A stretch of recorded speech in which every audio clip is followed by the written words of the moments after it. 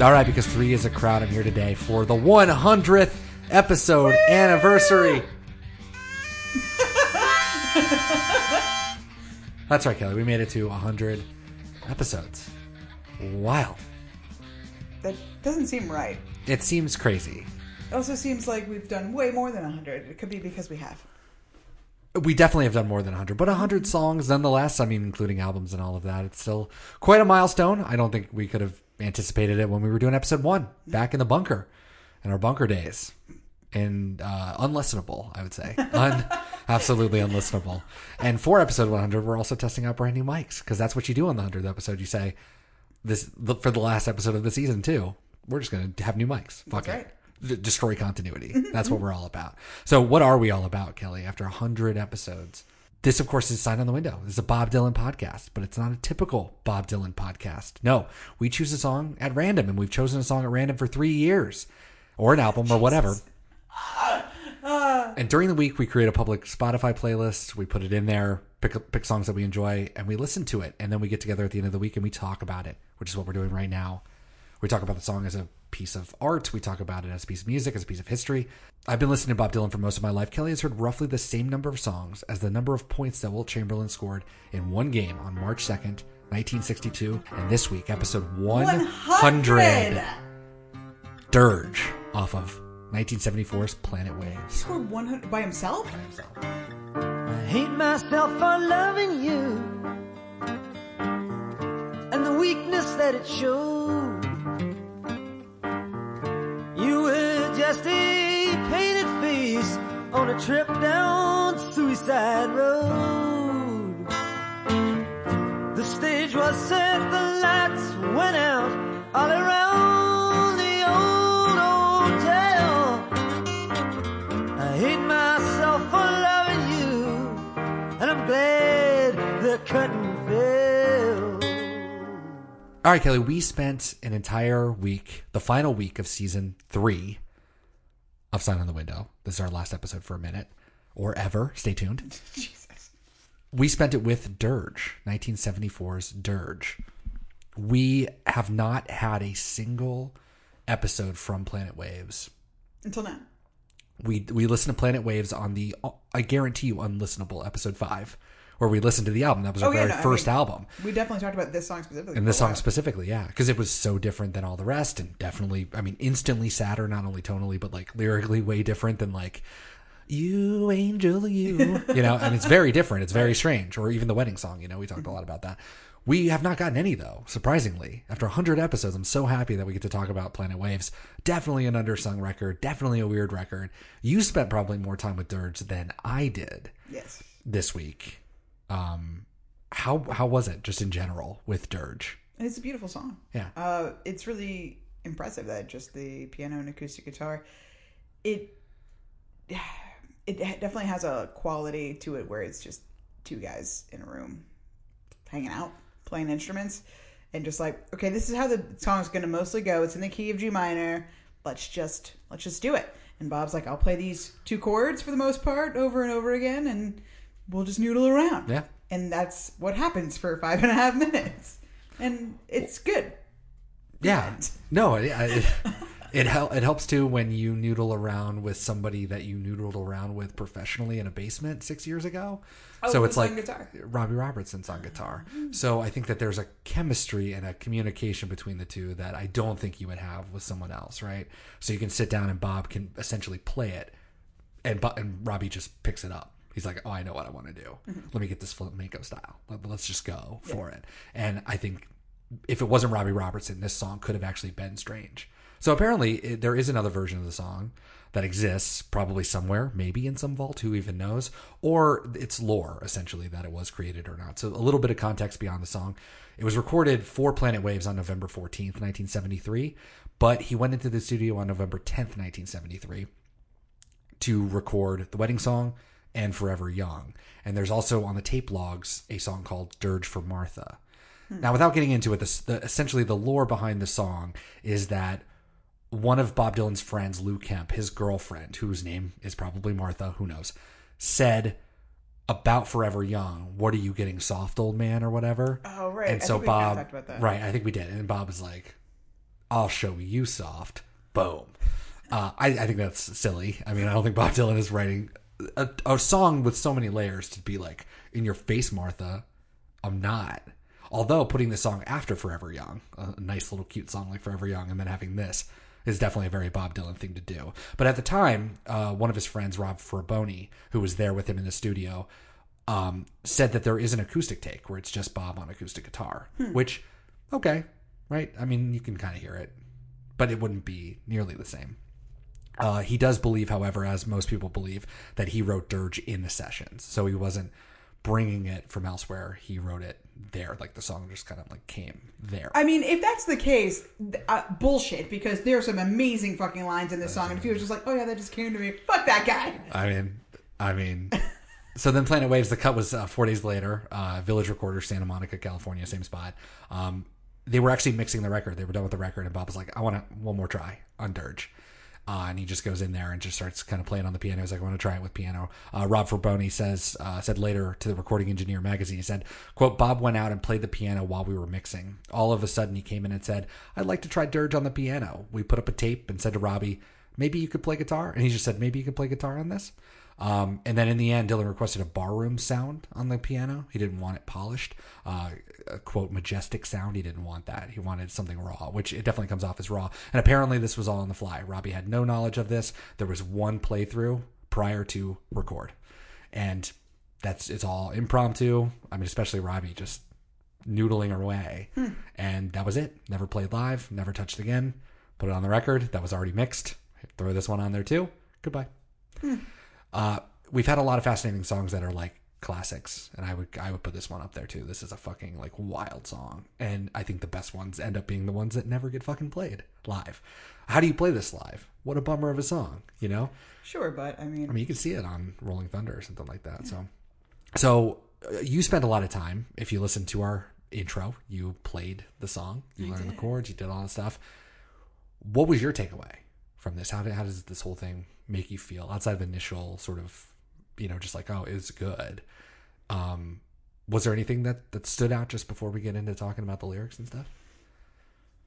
It was fun to actually play the song. Like I made our theme song, and I've made the theme song for our other podcast, If the Apocalypse Comes Beat Me. Yes. The Americas. The internet's second favorite Buffy podcast. That's right. Check it out. Hell yeah. But I've never taken... for our Sign on the Window, I really just went like straightforward, try to play the song, but I really try to interpret this song. So it's like, okay, it's in the key of G minor, which is that classic kind of Spanish guitar scale that he's operating, and that's why when Robbie plays the guitar, it really sounds like that. It takes on those vibes. But I wanted it to sound nothing like that, and so I don't know. It was really fun to build everything. Like I didn't play the drums, but I built the drum track, right? And this is like, it really lends itself to that because it's so basic. Right. It's like you can really go any direction. It's just a guitar track and a couple of piano chords. And I don't know. It was a lot of fun. So if anybody doesn't know what a dirge is, it's like... that's important. Thematically. It's like a funeral march, right? And so the most famous funeral march is Chopin's, right? What is it? Marche funèbre, which literally means funeral march.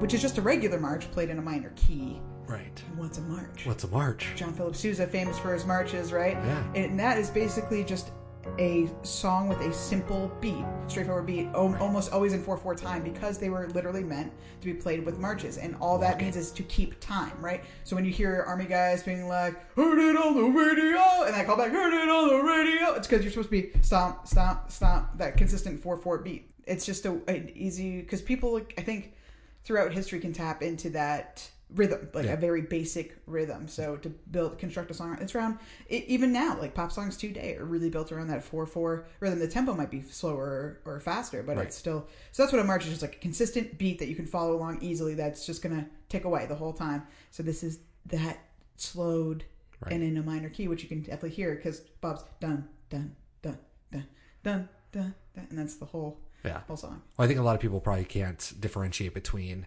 4/4 time and then moving off of it. Like they might think, oh, there's something to this song, but really probably what they're picking up on most viscerally is that change from 4/4, which is like the standard.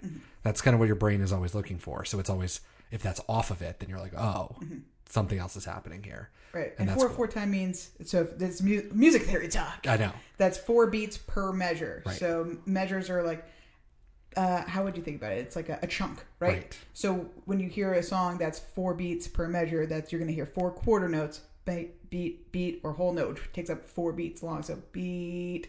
Right. Does that make sense? Yeah, music theory. I got it. Right. But I mean, again, people probably can't explain it, but like, if you sit down, like there's great videos online that explain that with popular songs and show you the differences. So if you don't really know, I recommend it. I'm certainly no expert, but it's taken me a long time to learn those types of things because I'm not, even though I like played in my youth, I never thought about what I was doing. And you don't need to get into the weeds. It's really instructive just to like have a really short, concise 5-minute overview of like, this is why music sounds this way. Like, and then you'll just notice it and stuff. Does that get you anything? I don't know. It's just a neat little thing to know. It is, but it does get you something because it makes you a more well-rounded person. And you'll appreciate music maybe a little bit more on a slightly different level. And that's what we're here for, right? That's all we're here for. Appreciate music as art. That's absolutely right. And a science kind of sometimes. Yeah, and that's what we're here to do at Sign on the Window. Is that does that explain Dirge? It does explain Dirge. I think we're done. I don't think there's anything more. Yeah, I mean, on a basic level, I the piano, the guitar, his voice is incredible, especially when it comes out of nowhere. It's Clinton Halen says it's the vocal performance alone is acidic enough to strip layers of skin. I love it. It's really consistent and sounds good. A lot of the quality, the Bob Dylan. I don't like Bob Dylan's voice quality is not in this at all. Yeah, and not me, the general. Right. Well, this is last week we did One More Night, which had his countrified voice. Oh God, I already don't remember that song. Thank God. And we're 5 years beyond that, so we're kind of like he's a cleaner vocal. And as I've said it before on this podcast, I love this era. I love his voice here. So it's come through the ringer. It's come through the '60s ringer. It's been wrung out in the country voice, back to like his traditional quote unquote singing voice. And then it's kind of like, well, I can't really do that, so I'm going to have my own voice. And I feel like we're like at that stage too, where it doesn't so much sound like Blonde on Blonde. It doesn't sound like Highway 61, but it doesn't sound like Nashville Skyline, right? Even though the music might be even though the flamenco-ness, I mean, it's kind of, this one's totally divorced. But the rest of the album's pretty country fried, just kind of like, we're the band. Yeah. We're just hanging out, doing stuff. And then this one's like really sad, really crazy. It's like his voice had to go through Nashville to get polished. Yeah. Don't we all? I guess. So let's break down the song itself. I mean, I think this is a really, unbelievably interesting song. I'm going to talk a lot. Robert Shelton has a great, he wrote one of the first big biographies on Bob Dylan. He covered him contemporaneously in real life. And his book is called No Direction Home. He wrote a lot about this. He said, in terms of this song itself, he said, quote, "This is less of a love song than an elliptical essay on morbid dependency." Is he talking about the left, the city, the audience, drugs, a woman, all the things he once felt that he needed? This dark lyric counterbalances solitude with wholeness, loneliness with communal completeness. And there's camps of what people think this song is about. So I'm curious what camp you're in. Some people think it's about Sarah, or about Joan, or about Seuss, or about every song is about Seuss, or about Edie Sedgwick, or just like an affair, an affair with a woman unnamed. Some people think that it's about drugs. Some people think that it's about the '60s counterculture, and specifically maybe his role in it, or other writers, other singers, because he does talk about protest songs and stuff. Some people think it's about fame and what it'll do to somebody. Some people think it's about Albert Grossman, his former manager. We haven't talked a whole lot about him. We'll have to do something in time to talk more about him because he is not with him anymore. So he was his manager during the '60s heyday. And part of getting away from the drugs and even that was getting rid of Albert Grossman. And as he well. didn't fuck over just Bob Dylan. It's a lot of people. Oh, he was tied into everything. I wonder if there's a cool documentary about him.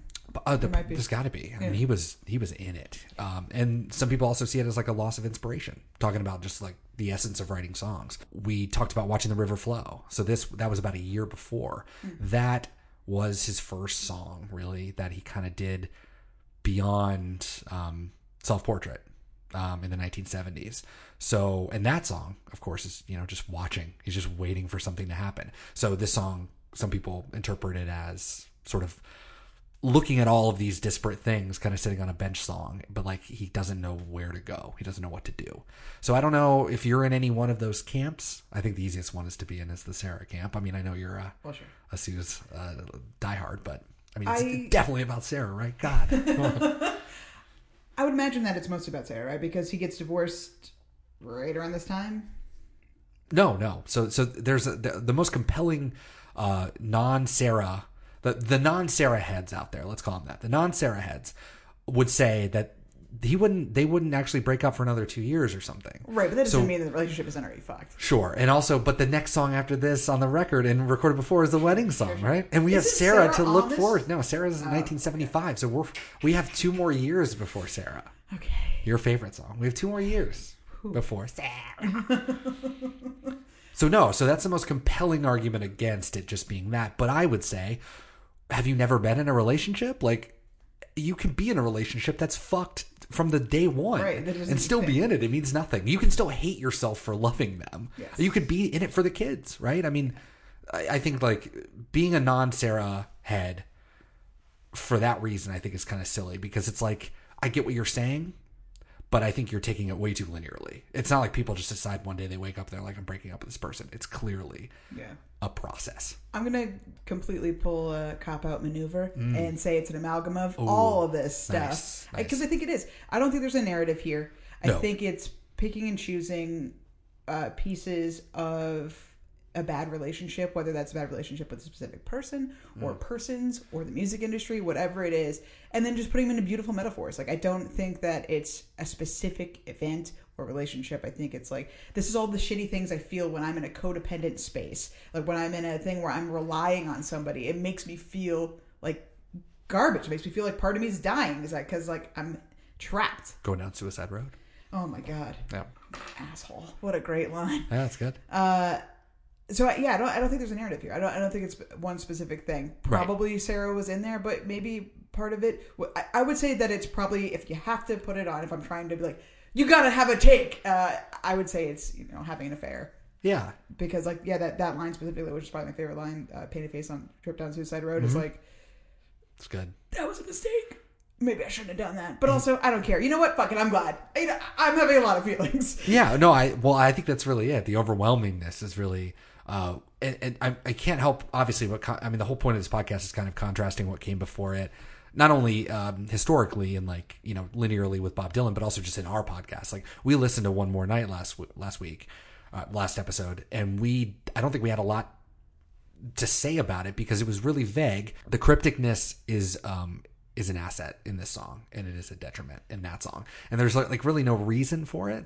That's a really good point. But it is why this song is so good to me. How it can be a critique on one side and then like a positive on the other side. Yeah, it's interesting. And I think it comes down to I think that at that point, if you say, okay, we'll set that aside, I think it comes down to like the music, and maybe it's just your preference in country versus whatever this is. Which I think anybody listening to music in any way, there's more appeal here in this song. This song has way more meat to it. I mean, it's not just that, like, yes, they may have a vagueness in common, but absolutely, you're right. Like, those are just weird in the other song. That's just like platitudes could apply. Like, you're supposed to copy and paste this into anyone's life. Yeah, there's a sun and a moon and some trees. Right. Like, this is like fiberglass cities, and like, this is spooky. This is truly haunting, unlike that, where it's like, hey, the moon can get dark sometimes. It's scary. It's like, no, this is loneliness and despair on Lower Broadway. Like, you can't even imagine. And it's like, oh, yeah, that's way different than what I was thinking over here. I guess it comes down to personal, like, there's a way more personal quality to this and vulnerability to this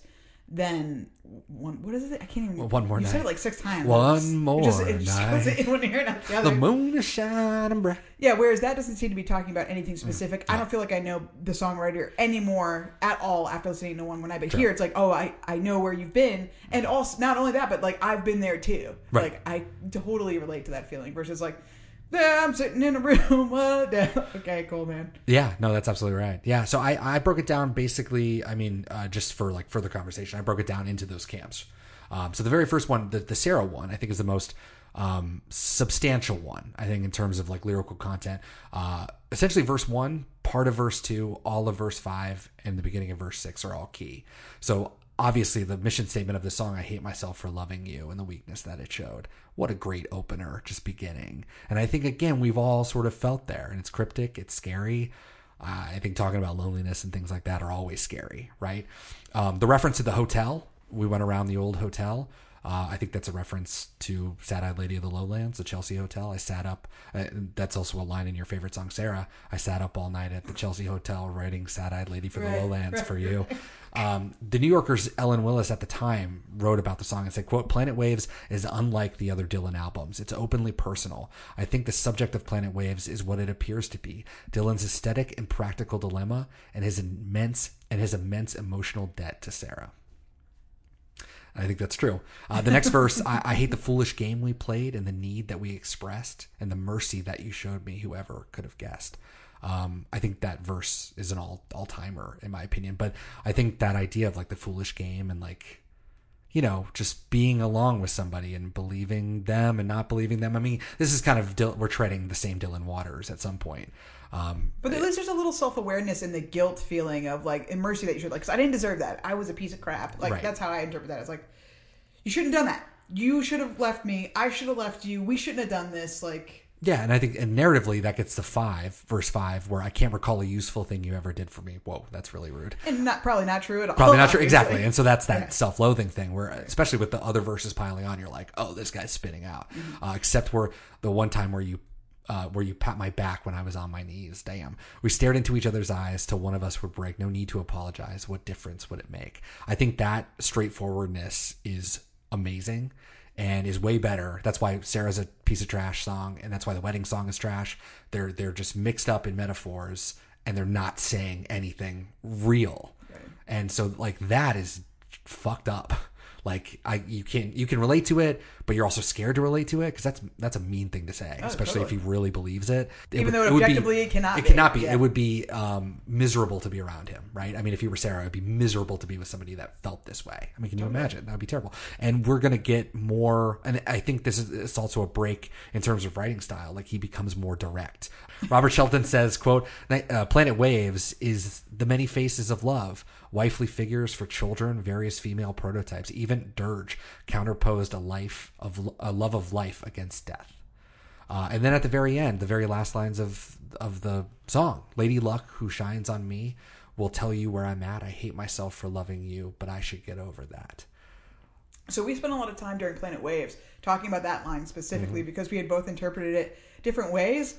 And when I went back and listened to that episode, I still was like, I don't think I got there in my head what you were trying to say versus how I interpreted it. Oh yeah, I was really excited in Dirge that he said I should get over that.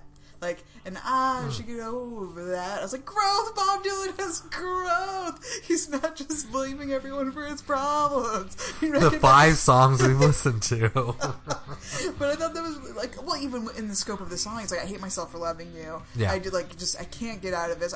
I'm so mad that I can't stop feeling this way. This is all your fault. And then he's like, I guess I should just get over it. You're saying that he's telling himself that he should get over it. Yeah. I take it to mean that I'll eventually, I will get over this in time.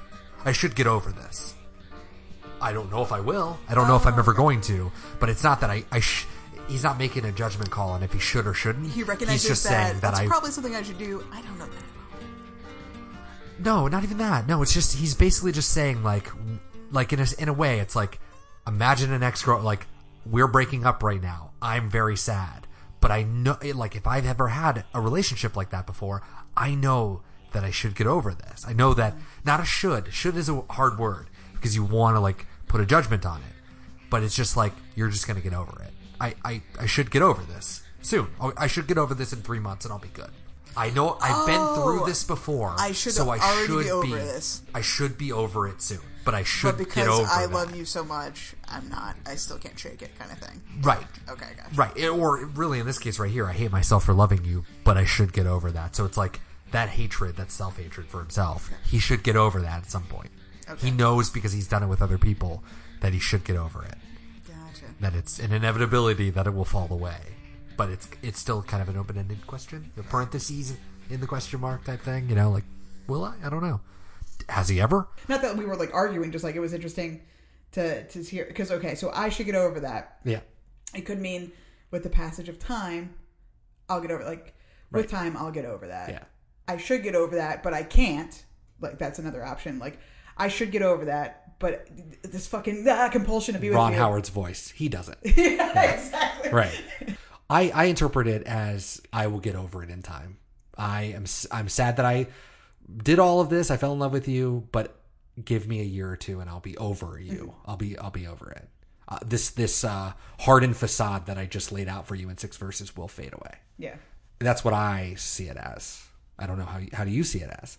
Because I get what you're saying. But I should, but I'm not going to, right? Yeah. I should get over it. People say I should, but I'm not going to, damn it. And that's probably more of the truth, because, I mean, Blood on the Tracks, Desire, like, we're going to ride this horse for another couple of years until he goes Christian Bob. You know, it's like he's right in the thick of it. And until they divorce, I mean, I don't know. Yeah. It's a good question. That's why I think that ending is so striking. I really like the ending because it is up to all interpretation. Yeah. Well, the Right. whole song. I mean, And it's also a very simple line. Like, even if you didn't understand the rest of it, I hate myself for loving you, but I should get over that. What? Yeah. Like, that's just great stuff. And it's like, oh man, I felt that, or what does that mean? Or my partner felt that when we broke up. Like, that's the vibe I got, or like, wherever your personal life has led you, I think interprets that way differently. I guess you could also kind of interpret it in a, which I don't think this song lends itself to. I really think it's the, like, I should get over that, but I'm not going to, is the vibe of this song, for sure. But I think you could also take it, like, higher road, growing as a person kind of thing, like, but I should get over that and let go of the hate, right? Like, I'll let it go. Yeah. And not only, like, in the time passes way, it's like how things fade, but, like, an intentional, like, I should get over that. Like, I should get over that, right? You're stupid for feeling this way. I should get over that, as opposed to, like, letting time just let it linger and making it an active choice to be a better person. Yeah, and where I just said he doesn't let it go, Ron Howard style, he won't let it go. I think that might even be as true as the other one too, because I think that's exactly it. I should get over that. And he, in a sense, he kind of did, right? He put out the wedding song. He kept going with his marriage. They kept working on it. It didn't work. So in theory, he's almost putting all of this out there and saying, but I should get over that, almost renouncing the whole song. Like, this was just this was a writing exercise. I don't want it. Maybe that's why he stayed away from it live. He just, like, I should get over that. And not only should I get over it for my marriage, but I should get over this song. This song was just a moment. This was just a cathartic thing for me, but I need to let these feelings go off to the side. I should get over that. It's really interesting to think of songwriting as a weapon.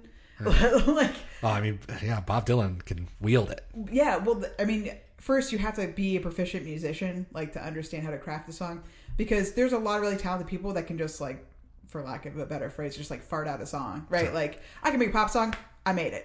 So, like, for him to have these songs like Sarah and the wedding song, where it's like, there is no heart or shine behind these eyes, there is nothing going on, because it's like, look what I did, look what I made for you. It's like, I didn't try it all, but here it is. I can say I did it. Like, I love you. It's just so funny.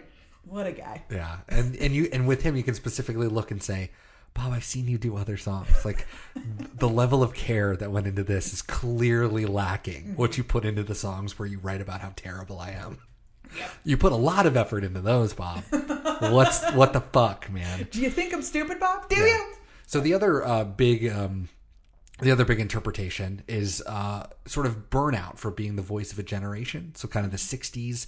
I think verse 3 sort of talks to that. Heard your songs of freedom and man forever stripped, acting out your folly while your back is being whipped. Like a slave in orbit, he's beaten till he's tame, all for a moment's glory, and it's a dirty, rotten shame. Yeah, so that's the one that definitely removes the relationship angle from right? it. And that's certainly speaking more broadly of, like, Correct. a movement or an idea. Yeah, that's what I thought. And obviously the songs of freedom and stuff like that, we think of the freedom marches. We associate what he's saying with that time. And I think as we get further away from it and the 60s becomes museumified, and I think that's how most of it is taught to us. Sure. We sort of see it very simply as that. But I think if you remove Bob Dylan, if you will, from the context of him being in it, I think he might also be talking about what he could probably see from 1974 was already happening to the 60s, that people were already becoming legacy acts, right? They were already becoming, man forever stripped, acting out his folly while his back is being whipped. If we stick to the metaphor, I see it as him wanting to avoid the 60s acts becoming, playing at county fairs, right? They're playing the songs of this time that once were vital and now are like just 4 years ago. mushy. Yeah. Yeah. But I mean, I think he's envisioning something far off. Gotcha. And I think he's almost afraid of it for himself, right? I mean, I think we're putting a little too much on that because I don't think Bob is channeling that in 1974. But he might have been. But he might have been. And he might have already been seeing people do that. And I think that this is very like record industry type of talk. The people around him that essentially sold themselves out for a moment's glory and are now riding that glory forever. They'll play that song forever. Well, that's the punk feeling, right? Like we started fucking writing these newspaper songs. We wanted to try to do something. We wanted to try to make a difference. And now everybody was just like, where's that fucking coin? Including Bob himself. Mm-hmm. And I think it's cool that he, again, like self-awareness. There's definitely a lot of self-awareness in the song that you don't get in other songs we've listened to for sure. So for him to be like, the fucking writing's on the wall, man, and this is going to happen to me too, is like, that's great. And I think that kind of ties into the fame aspect and the loss of inspiration aspect, right? It's like, I might be one of these people, and it's a dirty, rotten shame. This business that we're in to feed our families, we have to like make these songs, but we're not actually making art anymore. We're just trying to feed our families. And that's super sad in and of itself because like they're voices of the generation. Right. And now where are we? Sure. Where are we going? Sure. And I think obviously Bob has shat on that idea, as you should, because it's also rose glasses on that era, which definitely didn't exist. Other things that speak to that, I think, are verse 2, I went out to Lower Broadway and I felt the place within, that hollow place where martyrs weep and angels play with sin. Love that line. But we can see, Lower Broadway, New York, Greenwich Village, like talking about the era, the place where they're at. And obviously something like the hollow place where martyrs weep and angels play with sin. I mean, is he talking about his fellow, the people that were riding with him, the artists, poets, writers, creators that are there? So if you're looking for something that's speaking towards a time period, I mean, that might be it as well. I do enjoy that. And then at the very end, maybe the more wild line in the whole song. So sing your praise of progress and of the doom machine. The naked truth is still taboo whenever it can be seen. What the fuck is a doom machine? The capitalist monster, man. Well, and I think that gets us to, I think the next one, which I think is probably beyond Sarah, the strongest sort of point. But yeah, I mean, I think people seeing this as like a denunciation of the 60s, I think we've talked about that so often. I think people really want him to be like as self-reflexive as he always is. And I think you're right. This song subtly has a way of like reflecting on the past. But I think Self-Portrait and New Morning and Nashville Skyline are as much of a renunciation of the 1960 Wild Mercury sound than anything else. Like Bob Dylan doesn't need to write, hey, it was kind of shitty being there. He's like, I'm writing stuff that is diametrically opposed to what I was making before. I think I'm making my statement clear. Yeah. So I think he's already making that clear with the music that he's writing. But I think politically, which is where I want to go next, when he writes something like the naked truth is still taboo whenever it can be seen, I don't know. Bob Dylan's politics are probably, pretty liberal, right? I mean, he's definitely not, a Trumpian weirdo, but like he still has questionable conservative type of politics. Okay. So I always you should get nervous whenever you hear somebody, especially that you really love, start talking about the truth, the naked truth, the real shit. I think Bob Dylan is just another person like everyone else searching for something. So whenever you start to get down to like where you're going to start deifying him, I think that's the moment to stop. So whenever he does that kind of stuff, I don't know. I just think about the people listening to him that are like, yeah, the naked truth. But the doom machine. So that gets me to what I love, probably the best verse in the whole song, verse 4. There are those who worship loneliness. I'm not one of them. In this age of fiberglass, I'm searching for a gem. The crystal ball upon the wall hasn't shown me nothing yet. I've paid the price of solitude, but at least I'm out of debt. Love that line. That's my second favorite line. The Suicide wrote in that line, I paid the price of solitude, but at least I'm out of debt, is like, oh my God. That's an all-timer. You motherfucker. That's why I'm like, if he wrote this on a whim, even just like to shout out those two lines, period, like, Yeah. Damn. And all these verses really go so well together. It's not like just like an amalgam of like 15 really great lines, like sometimes songs are. He's definitely done that before. But this, like all of these, like these couplets are just fucking great. Like top to bottom, they all work. All 4 lines work with one another to build it, which I think is great. This is an all-timer for me on a deeper level, thinking about the Doom Machine. I think you're right. I mean, I see this as capitalism alienating human beings. We're an alienated people, and the worshiping of loneliness is the Doom Machine, the boomers that made this music and that are destroying the world. That's the Doom Machine, and those are the people worshiping at the altar of capitalism, and the altar being dividing and conquering. And I think Bob Dylan is saying, I'm not one of those people. I don't want to be a part of that. I don't want any of that. And then Bob Dylan's trying to swipe right on a gem in a world of fakes. So he's just trying to find, that shelter in the storm, and Dylan searched for meaning in crystal balls. I think, what do you see inside of a crystal ball? I mean, think of any movie, the future, but what does it always appear as? It appears as a screen, like a TV screen. Well, we're on phones all day, right? So that's my Black Mirror, trutherism right there. But he's found nothing on the screen, right? He's found nothing looking into another world. And then the most interesting line is, I paid my price for solitude, but at least I'm out of debt. I think anybody can interpret that however they want, but I see it as Dylan saying, I've paid a price in the system. If we're going back to even the last topic, the voice of a generation, he's almost like, I paid for it with my creativity. I paid for it with almost my life in my car crash. I paid for it with my drug use. I paid my way through this. I was exposed to vultures. I got taken for rides. I was led down bad paths in a godless world. But now I can do what I want. Yeah. But not everybody else gets to. I mean, it kind of then goes back to that very top of the line, which is the loneliness and just capitalism as a system. It's like you have to go through all of that shit to be free. And Bob Dylan at this point is free. I mean, he's doing one of the most successful tours that had ever happened. That tour with the band in 1974, where tickets were selling out all over the place. I think it was $94 million that they made on the tour. It's just like 3 months. And people were there were wait lists to get in and buy tickets. I think we talked a little bit about that on, I think, this episode on the episode 5, I believe. But he can do whatever he wants at this point, right? He's making 80 cents per record sold. He's raking in all the money. But in his head, and this might be a little problematic, is that he believes that he paid his way through it. Now, I don't know, with him critiquing capitalism throughout this song and other songs too, where that all fits up. I don't really know. But I love that line. It's absolutely incredible. Well, you could also just describe emotional costs to this too. Like, I mean, it fits well to a anti-capitalist narrative, kind of, or like industry narrative. But I think that just the idea of people who love to be sad, and I think that that's kind of scalding too. If you're taking this from, he's talking about an emotionally dissatisfying relationship with whomever or whatever. Like, I don't fucking want to be that. I'm not going to be alone, and I'm not going to be sad. Not me, man. I paid, and I'm out. Like, right. That's good. Yeah, you paid with a relationship. You paid. You've done your time. You're out. Yeah. Out on bond. You're out on bail. Robert Shelton says, quote, Planet Waves can be seen as Dylan edging into a new assault on language. A new assault on language. Wow. There is a hesitancy, even a bit of clumsiness in his Age of Fiberglass line, which sounds like he's revving an engine. I like that. But Dirge, and specifically that line, I paid the price for solitude, but at least I'm out of debt.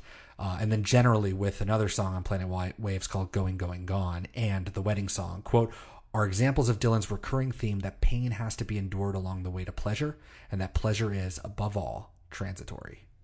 I know I talked about that on Planet Waves in episode 5. And I think, not knowing what this podcast was going to be 100 episodes in, I think we've seen that principle, pleasure and pain, being combined with one another. Even putting this song after Forever Young and before Wedding, it's like pleasure, pain. Pleasure, pain. Well, not to be, it's all about God, but that's also like a pretty big idea in Judaism, right? Like that you must suffer to be saved, right? Like, well, I'm sure that's a Christian thing. Well, too, and the world right? is suffering, right? And the Buddha, the world is suffering. You know, what do you do to transcend it?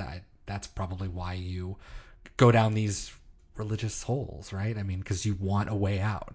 I think that this is kind of a cry for help, if you will. I guess maybe a spiritual cry, like what is going on? This Age of Fiberglass, these crystal balls, like what do? I don't know.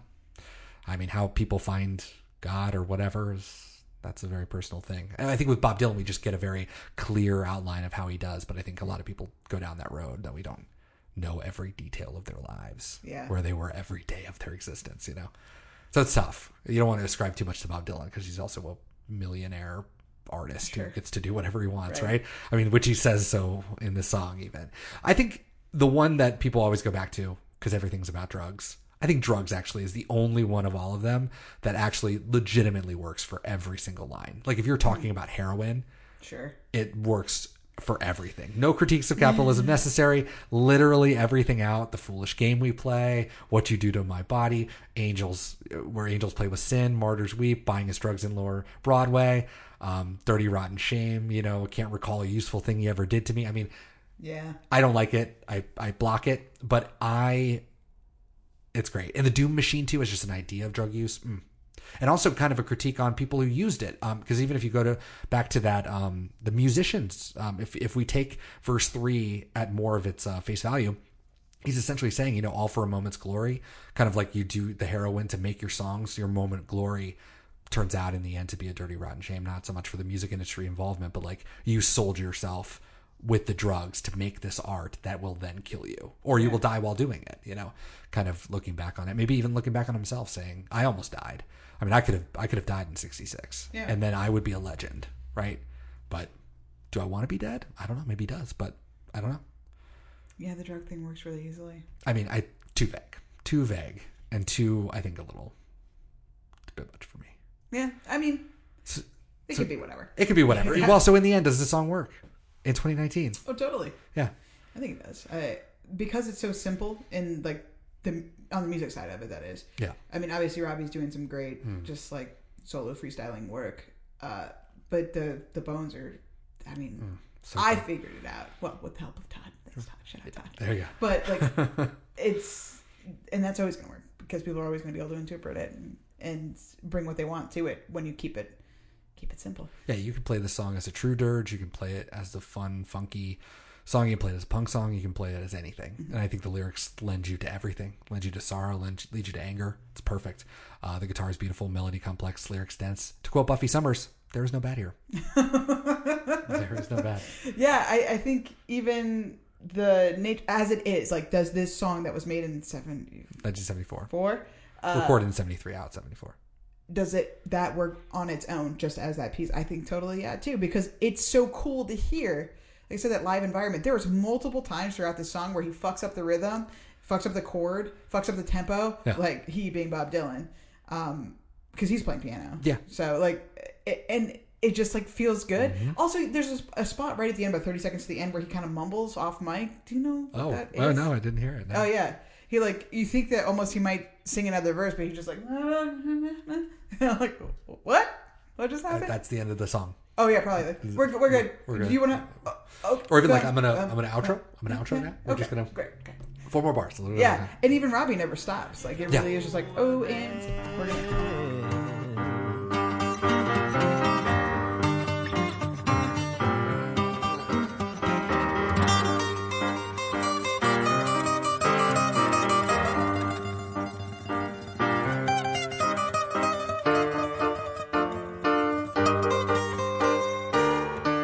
Robbie, we're done. Like somewhere Robbie Robertson's still playing the acoustic guitar. He picks up every day. He's like, I must continue the journey through. Exactly. Yeah, I think that this is one. Not only there is no bad here, but like this is one that I think we're going to keep coming back to. So I'm glad we got to really talk about it, because we will talk about it again for sure when we talk about the wedding song and Forever Young, the twins. What is this? The triplets. These three, I think, are so connected to one another, especially because Forever Young is probably one of the Bob Dylan's more famous songs. It's also such a platitude-y bunch of nonsense. I mean, it's very cute that it's first on. I get it. That's fine. Love it. But you see Instagram stories and videos and stuff where that's playing in the background, and it's like, it's just this like, because it is a very nice song. It's a beautiful song, and the sentiment is something I think we all don't want to age. We all don't want our kids to age or whatever. But most people never know that to follow this up with this horrifying nightmare of a song, I think it's just really, really great, because so much of Bob Dylan in pop culture is like only seen through this tiny lens. And there is so much, as we found out, there's so much under the surface. So We'll definitely talk about that. Talk about whiplashing, one song contrasted with another. Blood on the Tracks is nothing but a fucking whiplash back and forth between sorrow and happiness to anger to sad to, all the emotions. Yeah, I mean, that's this song itself oscillates between that. Oscillates between that and on the record, which I think is just amazing. And we'll definitely talk about it with It Ain't Me, Babe, which is probably the first sort of proto this. Idiot Wind, of course, What Was It You Wanted are going to be on there.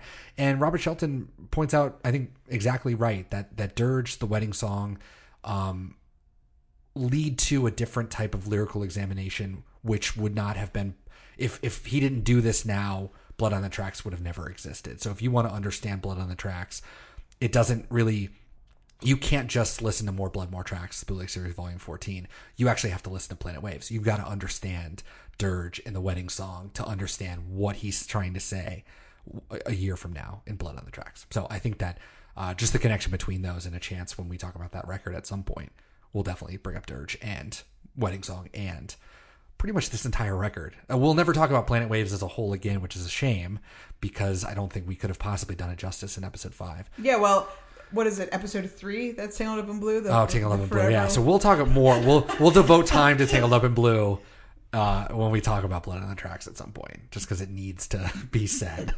Maybe we create a little vignette that we can put at the start of that one. But Kelly, 100 episodes. We are a real podcast. Officially, we got it in the mail today. Real podcast stickers. We got our card. We got our cards. It's cards and stickers. Well, cards I think are 200. Stickers for 100. So I'm going to put mine on my forehead and you wear it for the rest of the next 100 episodes. Nice. But we are now card-carrying members of the 100 Club. I don't know. I'm making all this stuff up. I know. Well, Jesus. It's the sticker-wearing members of the club. I'm leaving. That's unexpected. What is happening? I'm going to play a song for you for our 100th episode. It's called Dirge.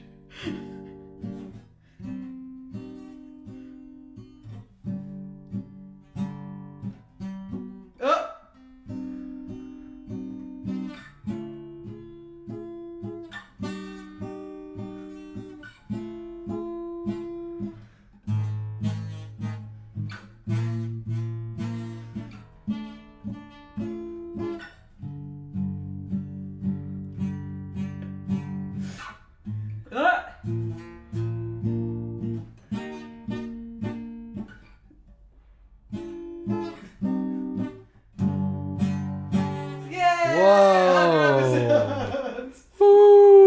If you want more guitar like that, tune in for maybe this episode's continuing. More news on that as we continue on with this episode.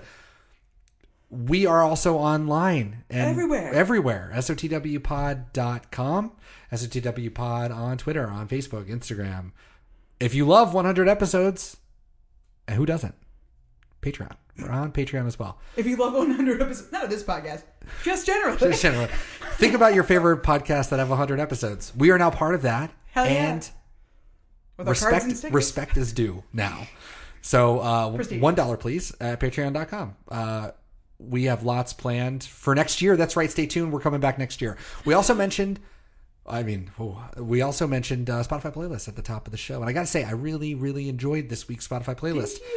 I liked it a lot. Yeah. I like the way that they all flowed together. That's what in general, I don't think I would choose any of the songs to listen to on a general basis, but I liked because I enjoyed putting it together. I enjoyed going for a ride. I think got a little trip down nostalgia lane a little bit. Yeah. Yes, a couple of those were definitely for you. I think that, listening to this one front to back, no shuffles here. You got to front to back it. I think it's the way to go. Well, you're pretty great sequencing master when it comes to the playlist. I like to do it because I like to just think about myself listening to it, So welcome back to the playlist.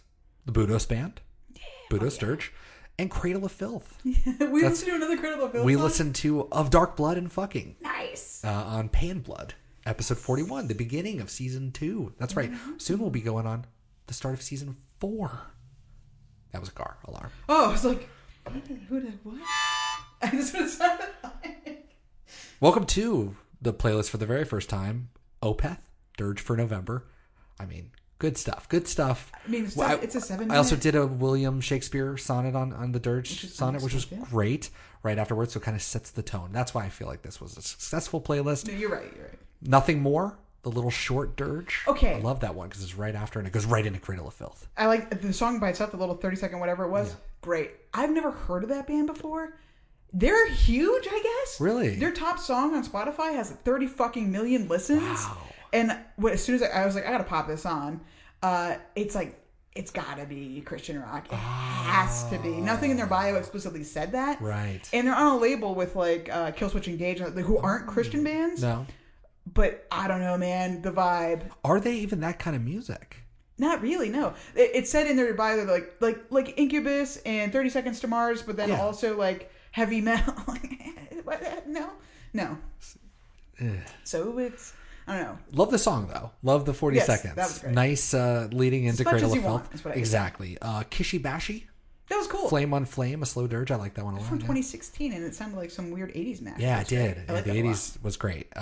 Justin Johnson, Thistletop Dirge. That went on my Once Upon a Time in the West playlist. See? And he's got a whole album that's called Songs for a Western, which surprisingly, a lot of them were not great for my playlist at least. So. That's fair. Yeah. But we haven't talked about, well, you got your Western playlist, but we've also got our Seven Curses Expanded Universe. We haven't added one of those in a while. Be a great person to score the eventual movie / motion comic that we will make for the Seven Curses Expanded Universe. Love it. Speaking of fictional characters, President Lincoln's own band. He's not a fictional character. He's a real person. No. His own band, it's not his own band. There are not zombies that are alive that played in President Lincoln's band. Also, I don't think that it was really as codified as it is today. I'm sure the Civil War really kind of strengthened those, like, this is the military, these are what we're doing, we've got our band member, all that kind of stuff. But anyways, President Lincoln's own band, the Consecration Dirge, I felt like that was a good, famous dirge. So apparently there was a documentary called The Gettysburg Address that that's from. Right, okay. And I was thinking of Lincoln, the movie. Skinny Puppy. 17 minutes of garb. Sapphin Dirge, I started naming dates at some point. Yeah. It was a mistake to put it on there. Yep. I mean, it's absolutely just them kind of in a rehearsal space and him having a stream of consciousness. Ridiculous stuff. At one point he's like, Ogre, do you think we should end this song? And then it goes on for 4 more minutes. So.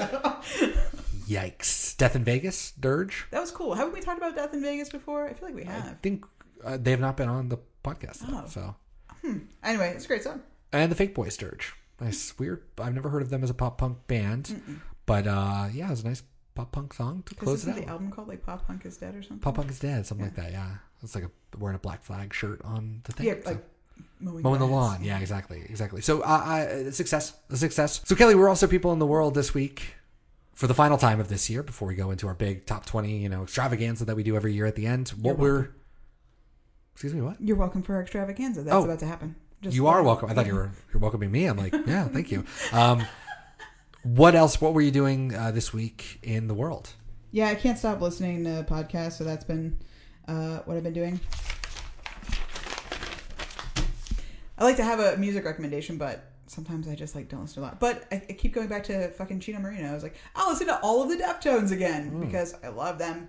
I'm sure I've said this multiple times. I probably even said it last week on our last episode, but they're like a band that I always go back to from that time period, and I don't listen to a lot of the music I used to. So Deftones, just by and large, the band, the Deftones, fantastic. Also closely tied to Chino Marino and Team Sleep to me is Idiot Pilot, because I found out about them at the same time. So Idiot Pilot's 2004 Strange We Should Meet Here was like that and Team Sleep album, the self-titled album that came out in 2005, were really huge for me. I worked at this anecdote time. I worked at this landscaping company briefly when I was 16, and this woman who worked with me, who was probably 20, who I don't remember her name, but she went to that show, the Team Sleep and Idiot Pilot show, and she's like, you should check out these bands because they're awesome. And so they're forever linked in my head. And I'd already been listening to Deftones, so I was like, oh shit, Chino Marino, what the fuck, this is great. And so Idiot Pilot, who are actually from Bellingham. What? Whoa. It's 2 guys, Michael Harris and Daniel Anderson. And in their little bio on Spotify, but sometimes Idiot Pilot is loud, and sometimes they are quiet. Nice. That's accurate. That's an accurate statement. But Strange We Should Meet Here is one of my favorite albums ever. It's just a great blend of electronic and rock and just screaming and I don't know, it's fantastic. But They followed up with Wolves in 2007, and it was a lot more mainstream and way more palatable, and it didn't have the same fire for me. But they had a song on one of the Transformers movies from that album, Wow. so like they got super big for like 1 second, and then they disappeared, and they haven't made an album until this year. Wow. It's called Blue Blood, and it's if you liked Wolves, you'll like this one. It's still like I don't know that they'll ever have that energy again. Maybe it's like you have to be 20 years old to I know. to do that. Anyway, Idiot Pilot is great. And then I went to a Buffy party. That's hopefully going to be an annual thing. This is the second year they've done it in Portland. So it's a Buffy Halloween party. There's a club here called the Holocene that they turned it into the Bronze, which is a club in the show for the night. People had Buffy costumes and stuff, and it was cool to see the costumes. And the DJ was dressed as Giles, and his costume was fantastic. However, Right. not a single fucking song from the show, with the exception of the theme song. That was a 10-second version of it. Which, if you want to hear, you can listen to our other podcast, Sure. If the Apocalypse Comes, Beat Me. Yes. And you can hear more about that Halloween run-in on one of the episodes, because I'm sure we'll talk about it there too. Oh, yeah. So. That's probably a good idea. Anyway, so I did that. What did you do, Daniel? You also went to the Mensinger show. Saw the Menzingers. Oh, shit. Whoops. Culture Abuse. Yes, Tiger's of Jaw. course. Yeah. First time seeing the Menzingers. This is like my, I think, third time. So that was great. Obviously, love the Menzingers, as I think we've stated on this podcast before. Someone else we really love, Jeff Rosenstock. Jeff Rosenstock released a live record a couple weeks ago called Death Rosenstock, as Death Rosenstock, his band, called Thanks. Sorry. And it's just a live record. And he was my number one of 2018, as famously everybody knows. I mean, you all know that. For the best album, best anything in 2018 was Jeff Rosenstock, for sure. So will he be the best this time? No, because it's a live record. It's pretty much you cannot be the best when you're playing your material, even though the live record is great. I highly recommend it. I finished a book called The Uninhabitable Earth. Speaking of the Doom Machine, it's a bummer. It's a bummer. David Wallace Wells. It's sort of imagining what the world will look like if we don't stop climate change. So, if you want to be sad, there you go. Cool. And I'm finishing my 60s playlist. I'm officially about 4 hours left. I did a back catalog of everything John Coltrane, everything Miles Davis. So those ones were big ones. I did that while I was writing. It's November. It's NaNoWriMo. It's writing time. So it's like I've been doing that kind of stuff, listening to that. Phil Oakes as well, going through the back catalog. I really had not listened to his back stuff. Tim Buckley, Tom Paxton as well. 2020 means 1970s. 1960s are dead to me. Goodbye. I will be moving on to the 1970s. Wow. Speak to me in the 1970s. I thought I was going to do it when I came back from my road trip, but I just had too much left over. And I was like, I can't just leave that sitting there. I need to delete it in my Spotify for good and move on. Wow. Then I can have an epic 60s playlist of all the years, or of all the years combined into one large one. That's what I'm talking about. Good shit. So much. So 1970s, here we go. Maybe I'll make it live. I'll make it live. I'll let everybody be able to listen to it. So maybe look for that in the show notes of this, or at some point. What, 300 hours of music? Oh, it's long. Yeah, it would be freaking long. Yeah, absolutely. But it's going to be all of my favorite songs, and then a couple of the big hits, the big ones. Because I also went through a list of like the top. I listened to like the top 100 or the top 50 of every year, Billboard ones, and sometimes they overlapped or whatever. But not only did I try to get them all in there, I tried to be as historically grounded in time as possible. So jazz was tough because a lot of it would be in the 1950s recorded, but then not released until Coltrane hit it big or something. So it's like, throw that fucking record out because now Coltrane's a thing. So I try to be as accurate as I can be, but things fall through. It always gets really tough when that kind of stuff happens, when things are re-released or. Oh yeah. And you can go back, but I'm like, should this go on the 58 playlist or should it go on the 63 playlist? I mean, these are the things that keep me up at night. So that's just the reality.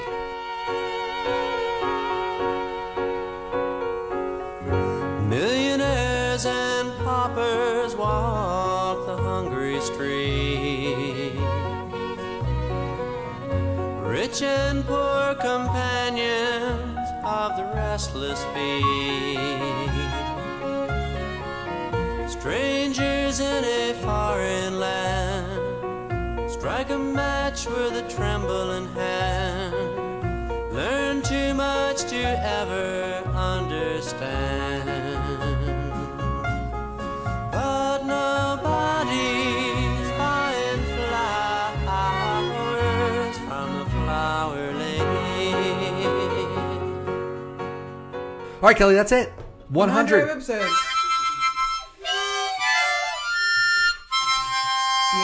in the books. In the books. We're done. But not forever. Oh. Not forever. So we will be back next year, officially, episode 101. And as we talked about before, this is a brand new start. Forget everything you've learned in the past 100. Delete them. In fact, we're just going to delete the feed. We're starting back over on episode 101. This is all going to be archived somewhere. Oh, shit. Somewhere on the dark web. You'll have to find it. Wow. Episode 101 will come out probably in February. I think we're doing sort of a February onward schedule. And so we'll just do that. But we will be back. We'll be back in December. So keep an eye out for that. We'll be posting stuff on looking at the year in review, if you will, all the Bob Dylan songs we listen to. We'll do, of course, our top 20 that we do every year. And, of course, we'll be here for Christmas, baby. Christmas. So we'll, if you're still hanging last year on that one fact that you learned about all of your favorite songs, don't worry. We're going to add another fact to every one of the songs that you love off of Christmas in the Heart. We're going to scrape the bottom of that barrel, and we're going to come up with a fact for you. Who knows how many freaking years we're going to have to do it. So if we have some surprises, we'll surprise you. If we don't, then it's just going to be business as usual. Kelly, see ya in 101. See you in 101. 100 episodes! Woo! It's good. Never could